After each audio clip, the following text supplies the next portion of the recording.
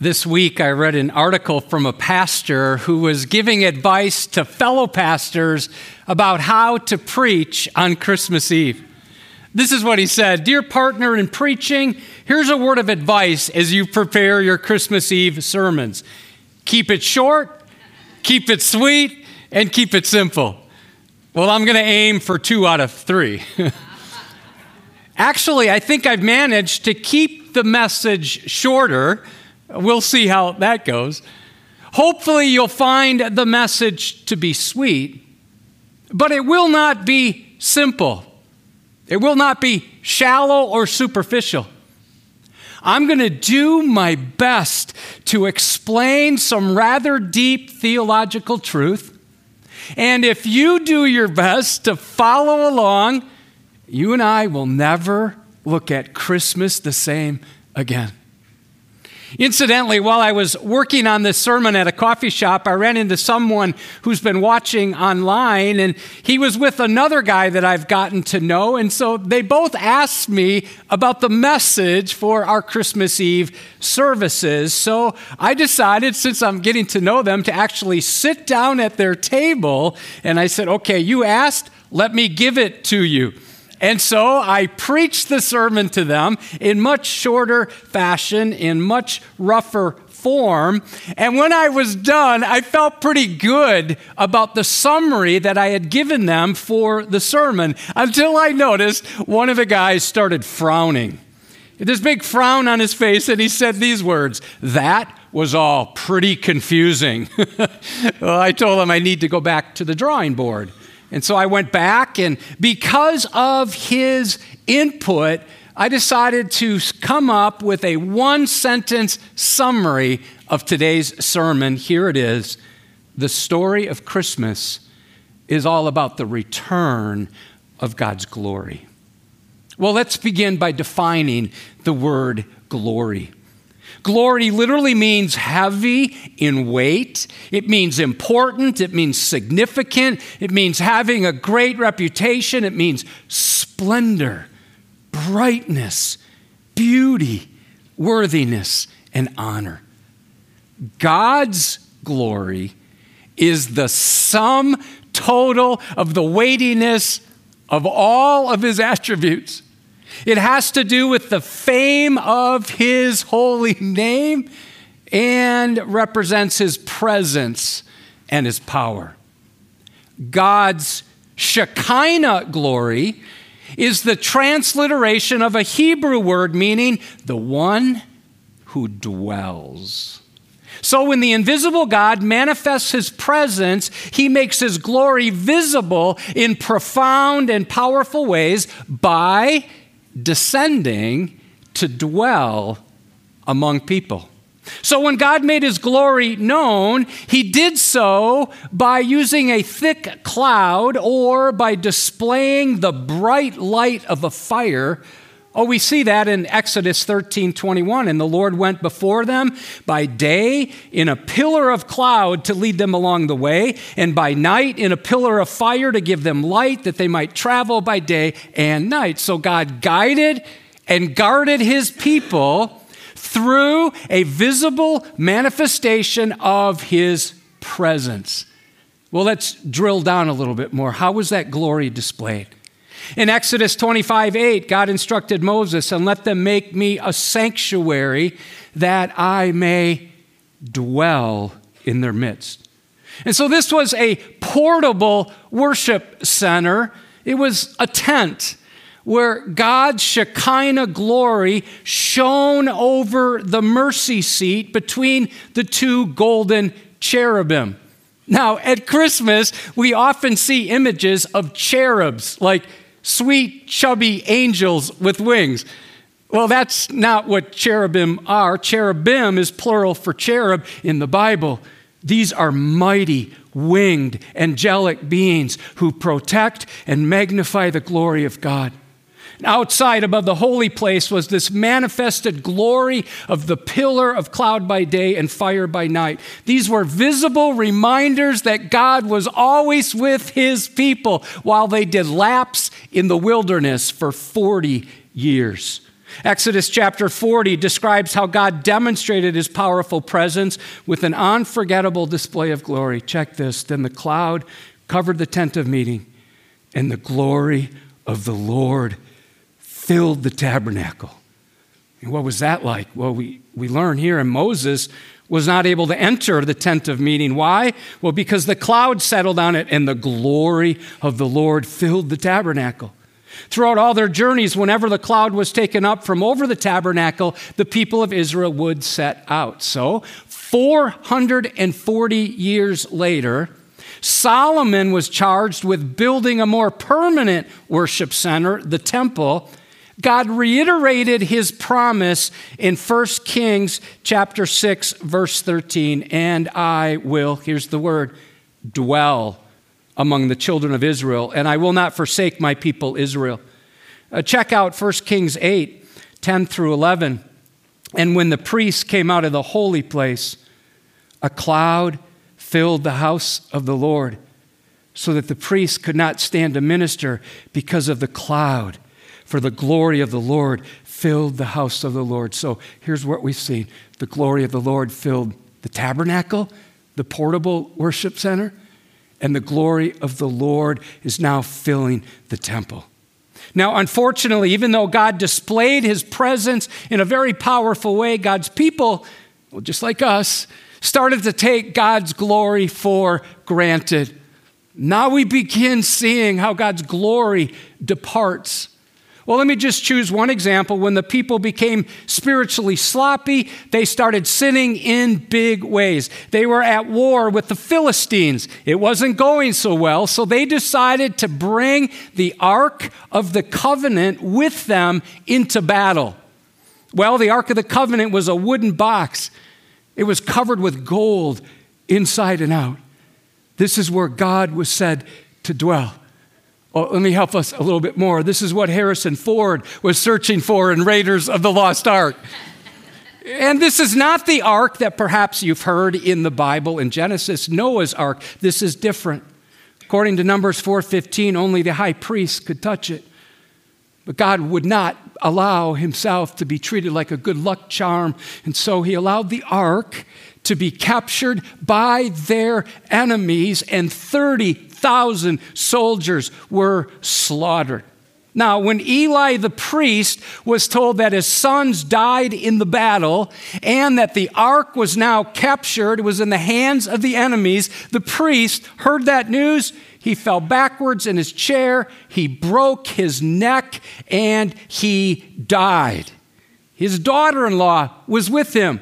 When she heard her husband died in the battle, and when she saw her father-in-law die, and when she heard that the ark of God was captured, she was pregnant. She went into labor, and before giving birth, she named her son Ichabod, and then she died. Now listen to this summary in 1 Samuel 4:21. She named the child Ichabod, saying, "The glory has departed from Israel."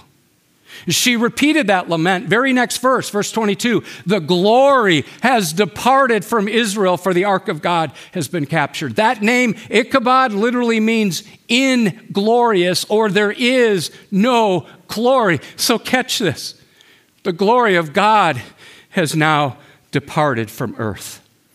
Oh, let me just clarify. God has glory prior to and apart from any external manifestation of it. So God's glory is always there, but the physical manifestation of it is now gone. Let me fast forward many years after the ark had been returned to Israel and placed within the most holy place in the temple. There's a vivid description of the glory of God departing found in the book of Ezekiel. The glory of God filled the temple for some 350 years, but because of the people's persistent sin, their rebellion, their idolatry, God raised up the Babylonians who came from the north, came down and destroyed Jerusalem, destroyed the temple. Before the temple was destroyed, in vivid detail, we see how God's glory departed slowly and even reluctantly. God's glory left in stages to show his grace, giving people an opportunity to repent and return to him. So here's what happened. In chapter 8, we read that God's glory was enthroned over the ark. And then God's glory lifted up over the ark and moved toward the threshold of the temple. Threshold like the doorway. And then God's glory lifted up again and went to the entrance of the temple. And then finally, God's glory lifted, left the temple, and went on the Mount of Olives, and then went up into heaven, returned to heaven. And so as a result, God was no longer dwelling with his people. And the display of his glory on earth was just this distant memory. And after God's glory departed from the temple, there's no record of God's Shekinah glory returning when the next temple was built after the exile. Under Ezra and Nehemiah, Zerubbabel, Haggai, they built another temple, but there's no outward manifestation of his glory there. Then with Herod's temple, which took 46 years to build and was glorious, there's no evidence of a visible display of God's glory within it either. So let's get a sense of the picture. Things are very bleak. People are waiting for a display of God's glory to reappear. There's a verse in Isaiah 64 that captures what people are feeling. It's like this plaintive plea, this cry as they look up toward the heavens, and this cry echoed across the centuries. Well, it reads like this: "Oh, that you would rend the heavens and come down." God's people are like, God, we've heard about your glory. It was here on the earth. It's gone. God, would you just open up the heavens and come down? We are in a mess. Our sins are consuming us. God, would you come down here? One of our Christmas carols captures this, and perhaps when we sing it, we don't recognize it, but oh, come, Emmanuel, and ransom captive Israel. Oh, and now we see, after centuries of silence, God once again exhibits this explosion of sight and sound. And this time, it's to lowly shepherds. Oh, listen to Luke chapter 2, verse 9. "And an angel of the Lord," this could have been one of the cherubim, "an angel of the Lord appeared to them, and the," what? Say it with me. "And the glory's back. The glory of the Lord shone around them," like God's Shekinah glory, "and they were filled with great fear." You would be too. Let me drop down to verse 13.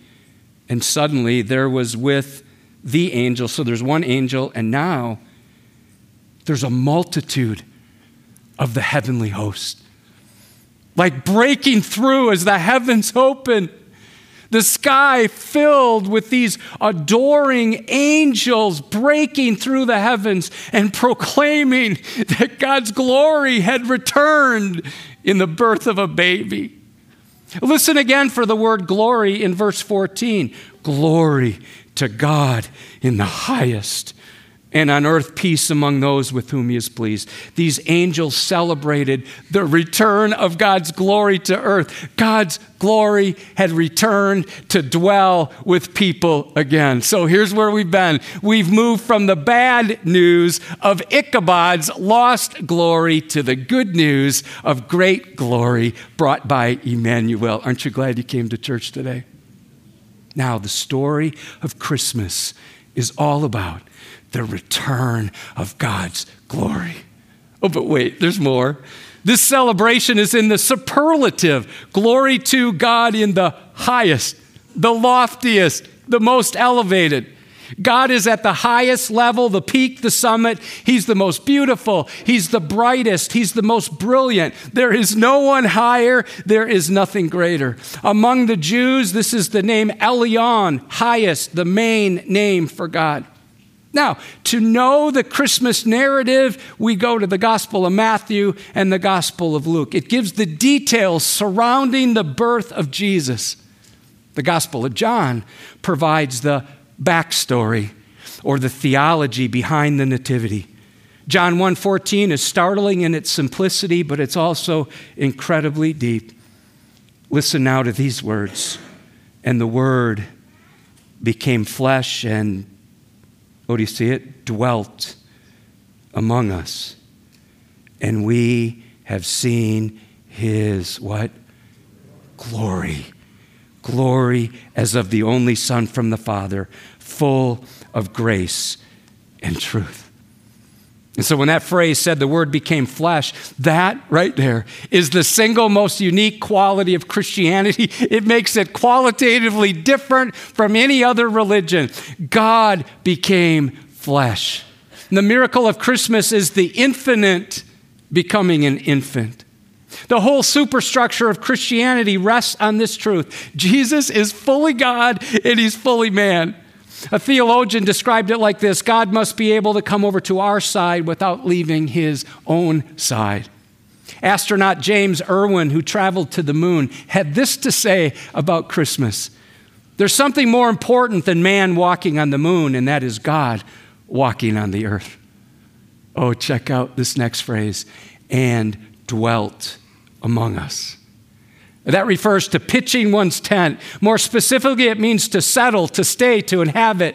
In the Old Testament, it denotes the idea of residence. One paraphrase puts it like this: Jesus came and he moved into our neighborhood. So when we consider that phrase, dwelt among us, we might be tempted to think it's something like this: Jesus came to our earth to hang out with us. But John used a specific word that would make those who knew their Old Testament have goosebumps. Do you know what that word is? Dwelt is tent of meeting. Or more literally, it's the same word used for tabernacle. In John 2:11, we read that when Jesus turned water into wine, he manifested his glory. In Luke 9:32, Jesus was transfigured. The disciples saw his glory. Hebrews 1:3 says the Savior is the outshining Shekinah glory of God. He is the radiance of the glory of God. In John 2:14, the Jews were mystified. They were mad because Jesus, as he looks at the temple, beautiful building, took 46 years to build. He said, when that temple's destroyed, I can raise it up in 3 days. They're like, yeah, right, you can. They were not expecting his answer. But he was speaking about the temple, listen, of his body.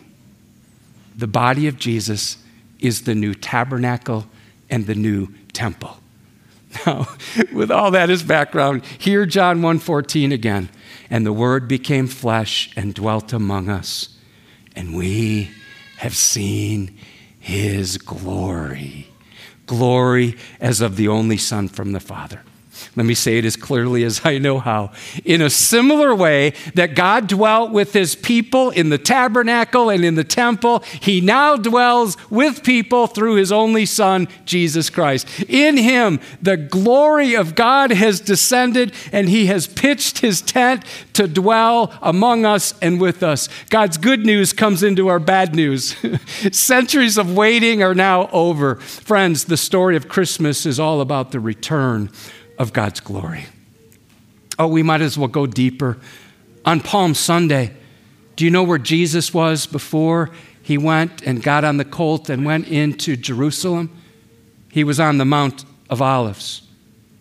He departed from the Mount of Olives, reversing the order of the departure of God's glory in Ezekiel. He left the Mount of Olives, rode on a donkey, fulfilling a prophecy from Zechariah 9:9. He came into Jerusalem. He wept over the city. The people gave out this cacophony of praise. Luke 19:38. Blessed is the King who comes in the name of the Lord. Peace in heaven and, oh, this is beautiful, glory. Sounds like the angels. In the highest. They're saying that about Jesus. Do you know where Jesus went after arriving in Jerusalem? The King of Glory went into the temple. And do you know what he did when he got there? Verse 45 tells us, Emmanuel, cleansed the temple because it had become Ichabod. In Matthew 23:38, when Jesus looked at the temple, he said these words, he lamented, "See, your house is left to you desolate." This was the final judgment given to Israel by the King of glory because of their rejection of him. The temple is left desolate, which means abandoned to ruin because it had become Ichabod. The temple was now devoid of God's glory. Oh, let's fast forward into the future. The end of the book of Ezekiel, chapter 43, we see a description of what Jesus will do at his second coming. Jesus has come once. We live in the in-between time, and the Bible says he is coming again. Jesus will enter the future temple. Listen, then he led me to the gate facing east, and behold, the glory of the God of Israel was coming from the east. And the sound of his coming was like the sound of many waters. And the earth, let's just pause. The earth what? Shone with his glory. And behold, the glory of the Lord filled the temple. God's glory will come back to stay. Notice when Jesus returns, God's glory returns. We see glory delivered.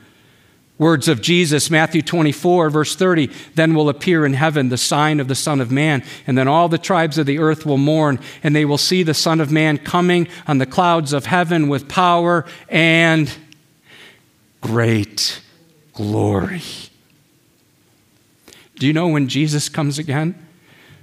In Zechariah 14:4, it says that he will land and stand on the Mount of Olives before entering the east gate.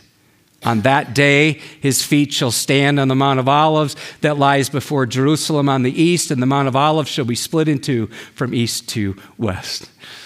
Oh, I can't wait to take us to the end of the Bible. Check this, Revelation 21. And I heard a loud voice from the throne saying, behold, let's just pause there. The dwelling place of God is with man. He will dwell with them, and they will be his people.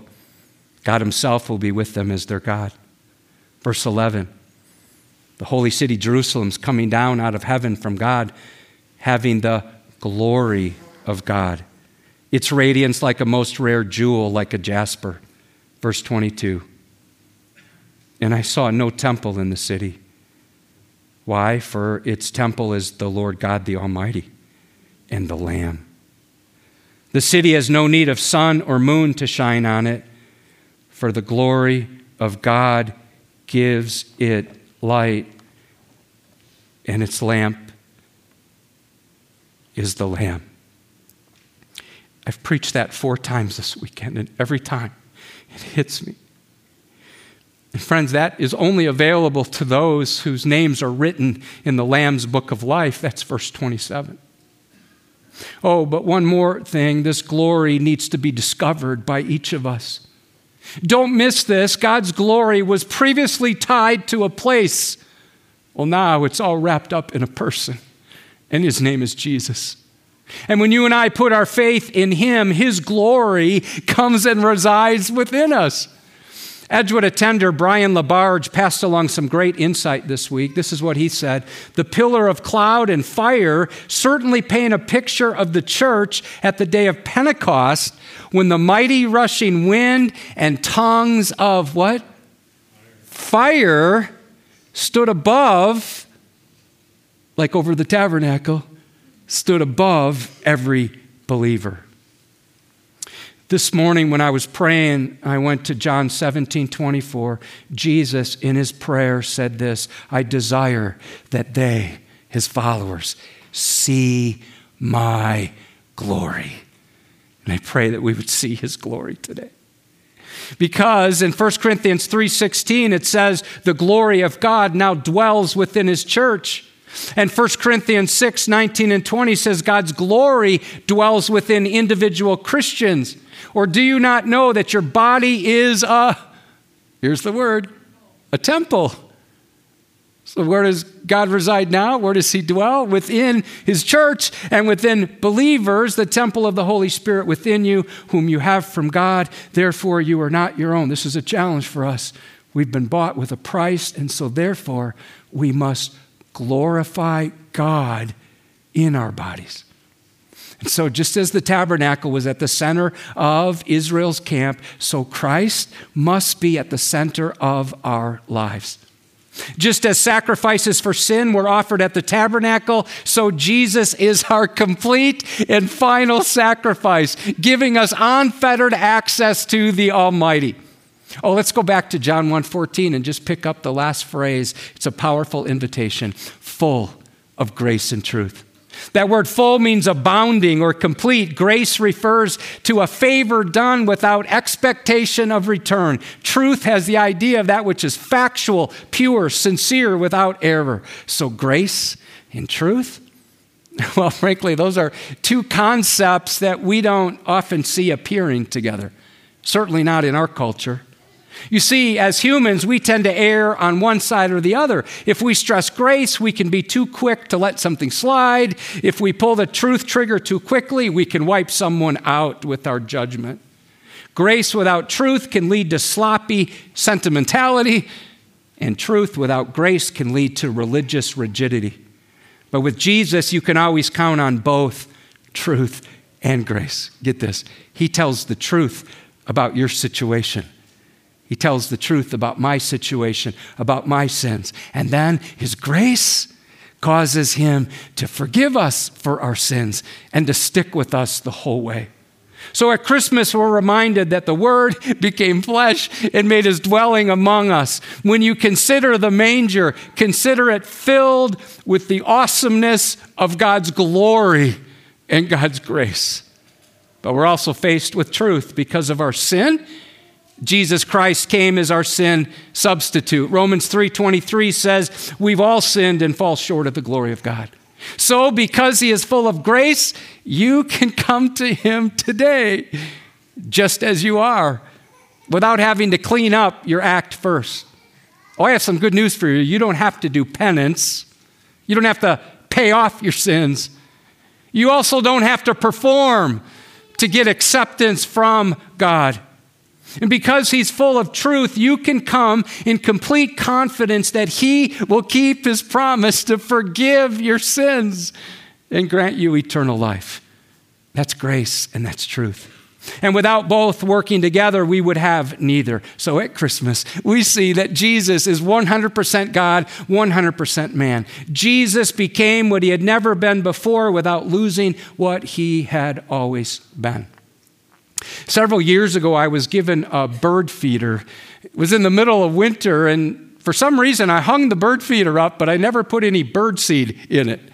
And we had one of those crazy cold spells. You know, the bird feeder's like swinging in the wind. There's no bird seed in it. And for some reason, I started feeling sorry for the birds.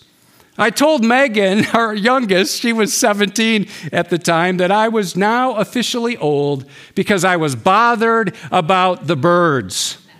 She agreed with me. I'm probably old enough to start watching Wheel of Fortune and Jeopardy as well. Anyway, I filled up the bird feeder to the top, but no birds came. They didn't come for breakfast, they didn't come for lunch or for dinner. They completely ignored it. This went on for 2 days. I kept thinking about the birds. I was more worried about them than I should have been, and started wondering, how do I get a message to the birds that there's free food for them? I thought about putting up a sign, but that wouldn't work. Actually, the only way I could communicate with them was if I became a bird so I could tell them. So I'm not only getting old, I'm also losing my mind. But listen, Jesus became one of us in order to get a message to us that he is the King of glory who has come to dwell among us so that you and I can dwell with him forever. One author said it like this: Christmas is the end of thinking that you're better than someone else, because Christmas is telling you that you could never get to heaven on your own. God had to come to you. Let me come back to the pastor who said to keep Christmas Eve sermon short, sweet, and simple. He also said these profound words. If you really want to keep it simple, you could reduce the Christmas message even further, picking up the 2 words of the angel's message that capture the heart of the Christian message. To you. For you. Jesus died instead of you. Then I wonder, I don't know where you've been at in your spiritual journey. My guess is in the room today, we have some who are just starting out. Some of you have not been thinking at all about God. Some of you are just like, you feel like God's drawing you. And some of you are here to worship. Maybe you're engaging online. We're all at different places. Could I encourage you to take your next step? And some of you are ready to take the step of salvation, to ask Jesus to save you from your sins and to come into your life. I'm going to end by praying a prayer, and if this prayer resonates with where you're at, you could just say the words with me quietly, silently, as I lead us in prayer. Would you bow your head and close your eyes? You could say something like this. God, all this about your glory, if I'm honest, I don't think about your glory. I think about my own glory, my own wants, my own pleasure, my own needs. I admit that I'm proud. I just admit what you already know. I'm a sinner. And God, I want to turn from how I've been living right now. I know I fall way short of your glory. I now understand that you came to earth to dwell among us, and you're inviting me now to ask you to dwell within me. And so I ask you, Jesus, to come into my life. I gratefully receive your gift of salvation. Thank you, King of Glory, for coming to earth. And I believe you're the Son of God. You died on the cross for my sins. You rose from the dead on the 3rd day. Thank you for bearing my sins and giving me the gift of eternal life. I believe, and now I receive, so that I can be born again, so that I can become your child. Come into my life, Lord Jesus, be my Savior, and help me to live my life to give you the glory you deserve. In Jesus' name, amen.